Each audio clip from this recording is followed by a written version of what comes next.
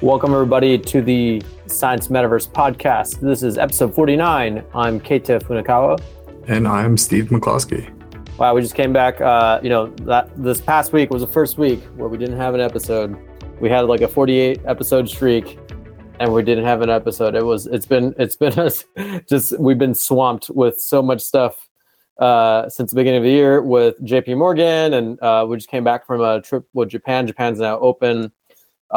Steve, you have fun in Japan. How's your trip to Japan? It was very tiring. I think it was great to get to meet so many scientists from Japan that are also working on very great research everywhere from pharmaceuticals to material science. I think it was a great trip. But 1 week in Tokyo, back-to-back meetings, carrying all of our VR gear, and then back to the States now. So feels good to have a moment to relax this weekend. Not relaxing too hard as we're recording this exactly podcast on a Sunday night here. Hey, we got to keep our streak going. I know that we kind of had a little bit of a lapse with the Tokyo travel, but here we are back at it again. Actually, I'm glad we waited until Sunday this week because of the breaking news that we heard as of this morning is that Meta is cutting the price of the Meta Quest Pro down to about $1,100, supposedly temporarily. But to be honest, I'm a little sussed out. I think they did this before before they raised the price of the Quest 2. So it was technically temporary, but that one on the Quest 2, right? It was $400 and then $300 and then back to $400. So who knows how long they're going to keep it? But right now, the Quest Pro is down to $10.99. It used to be $14.99. Could go back again. So if you were on the fence about buying one, maybe now is your time. Yeah, I mean, the jury's still out on the XR Elite in terms of the actual feel of it. We haven't tried the production version of the XR Elite yet. But if anything, even if the XR Elite is a complete flop, I do think that you could probably credit this price drop to the XR Elite. So, or at least a majority of it. Because XR Elite's around a similar price point. So, good to see that. And potentially on another kind of note that we have, there's been a tremendous amount of press around more detailed rumors around the new Apple headset. Supposedly is going to be no 6-off controllers, and the breakthrough new interaction UI is going to be a combination of eye tracking and finger or hand input, supposedly. So these are all, it was a new report from Mark Gurman, and these are coming out as well. I can't help but to think that this price drop was kind of around a similar time, given that, Apple is supposedly going for a higher end market of around $3,000. Maybe, Meta is like leaning forward leaning into this kind of lower price point here, but so I mean, on that front, right, the Quest Pro has eye tracking, it has hand tracking, and I feel like the missing element here, like Meta hasn't put it together into like the clean, snappy, like anybody could pick it up and use it Apple UI. So I'm excited for that. Like whatever Apple's coming out with is probably going to be hardware wise, this is my guess, all speculation, hardware wise not too dissimilar from what we've seen on the market from other people. But the software and how they go about it, right? Even this rumor about eye tracking and finger tracking, hand tracking, like no one else has done, a UI explicitly focused on that. And it kind of makes sense, right? You look at what you want, you kind of do something, it does what you want it to do, and there's not really a big learning curve. Which button do I hit? How do I hold these controllers? It just seamlessly kind of works. So I'm hoping that it actually is like that, and can't wait to try it. Yeah, so speaking on the hardware end, another kind of big news that has come out in the last 2 weeks was that PSVR2 pre-orders have gone out.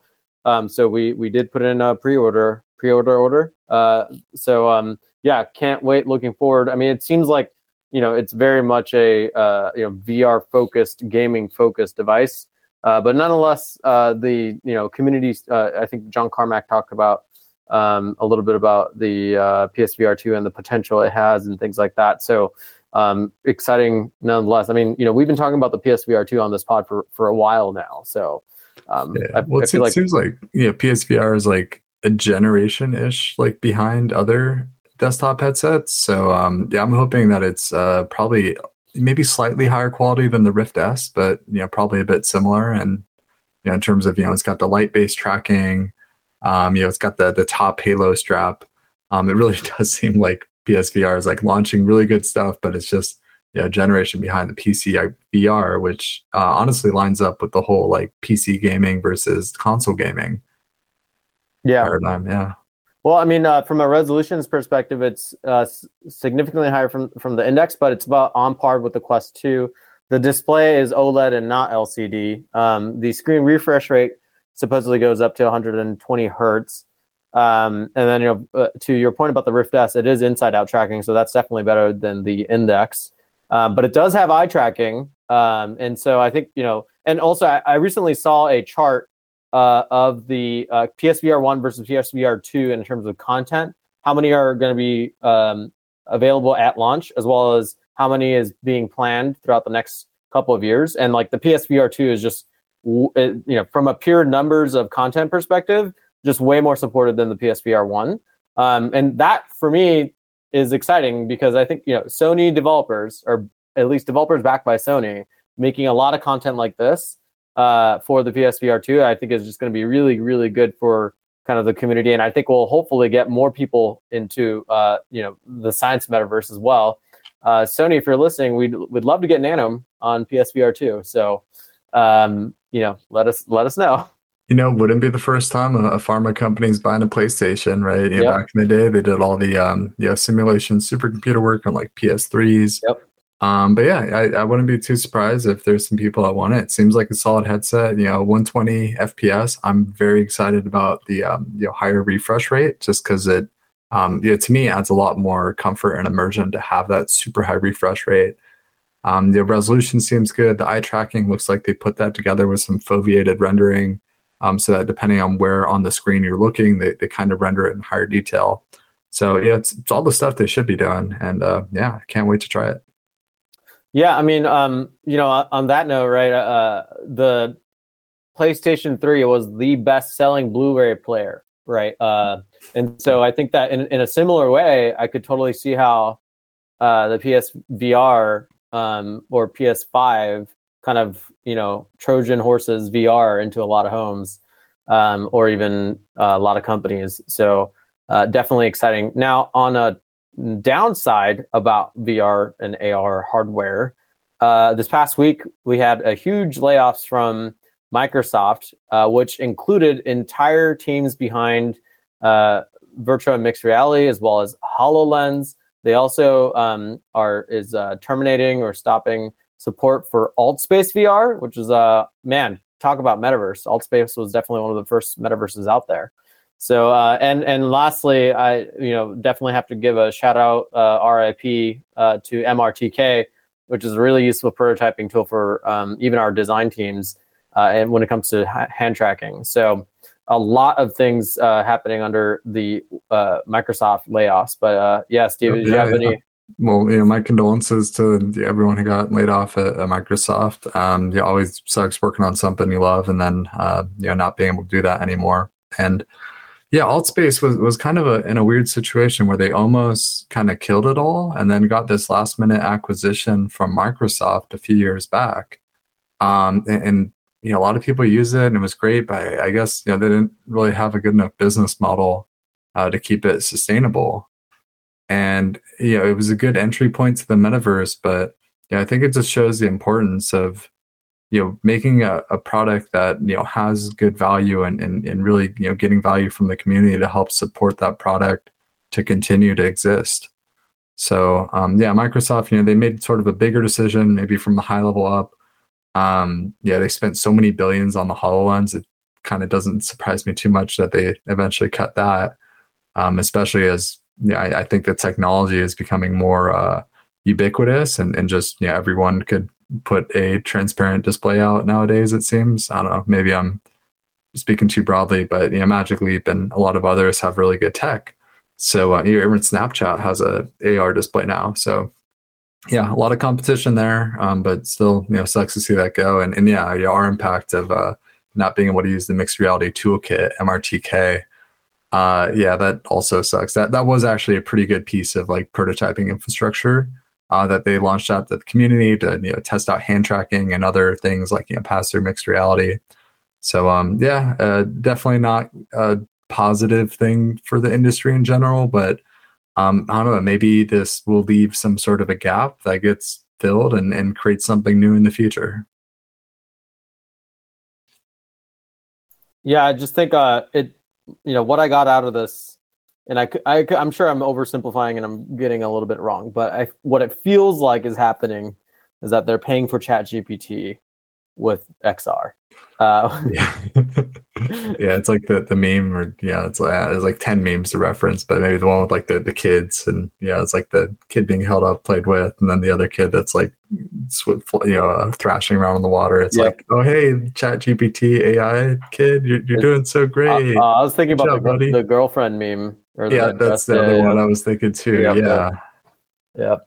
Looking back, yeah, I mean, like AI is, AI is great. We love working with AI tools. Those AI tools like generate molecules and predict protein structures. And we see virtual reality as the ultimate interface for interacting with AI. So, ChatGPT with the text-based window kind of makes sense that Microsoft's leaning into that because they're very much a Microsoft Word type of origin. They love the text box. But yeah, I think AI is going to be around for a long time.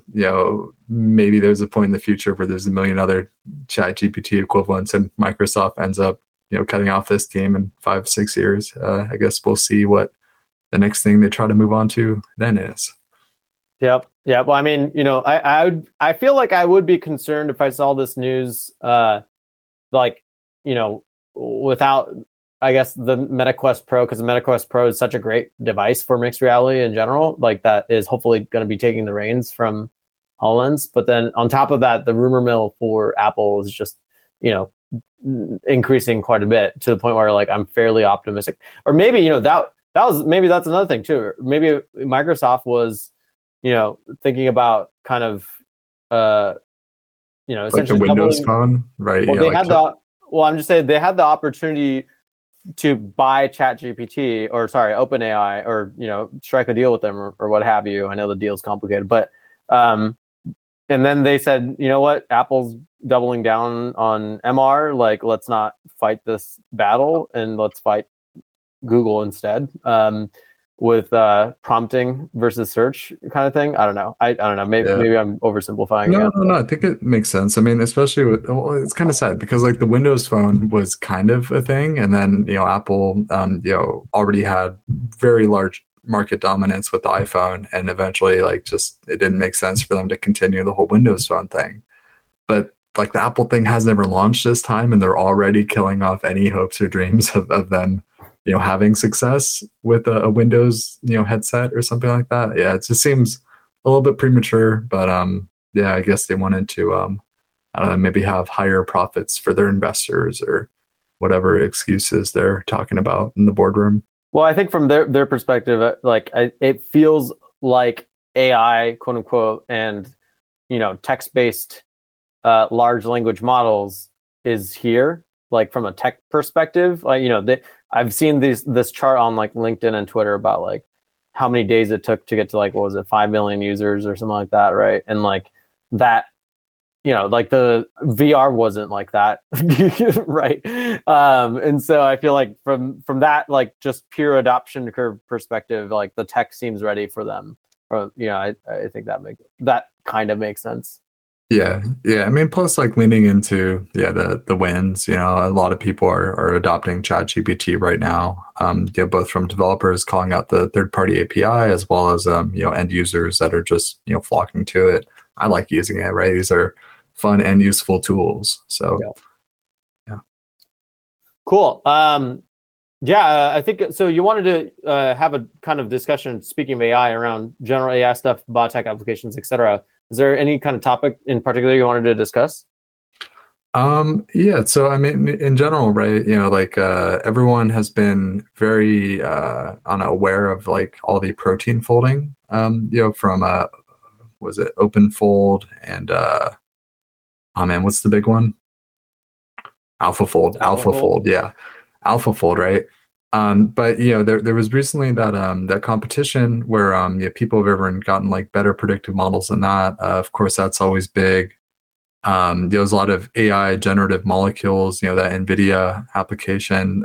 It was just very much talked about at JP Morgan conference, all the various uses of artificial intelligence and, really machine learning within biotech. And it seems like pretty much everyone is becoming an AI enabled biotech at this point. Just seems like a big industry trend. So I thought it was worth mentioning. Definitely. I think, AI definitely continues to play a huge role in kind of the latest innovation areas of a lot of the, customers and biotech companies like we talk to. So the question is always, how does XR relate to AI? And of course, I was fortunate enough to present at the CBI conference this past week, Chemistry, Biology, and Informatics Society in Japan, and I kind of talked about essentially how we're all like the prompt economy is as if we're all like orchestra conductors, right? And so this is definitely kind of the future that we think that XR is perfect for when it comes to interfacing with AI. And so that's one thing. And another thing, when it comes to the topic of metaverse, is that AIs could totally be avatars and you won't even know it. Right? There's a true Turing test. Yeah, I think we're getting close to that. I mean, the fact that ChatGPT has already passed like the bar exam and like medical exams, and like it's getting smart in these specific like knowledge-based query areas.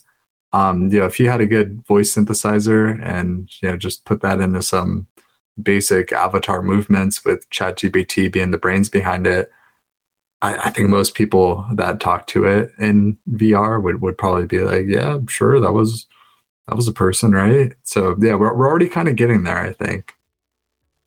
Yep. Makes sense. Well, I believe that's about it for this week's episode. Sorry we missed you all last week, but we're back, and we'll see you in the next episode. Thanks, everyone, and we'll see you in the Science Metaverse.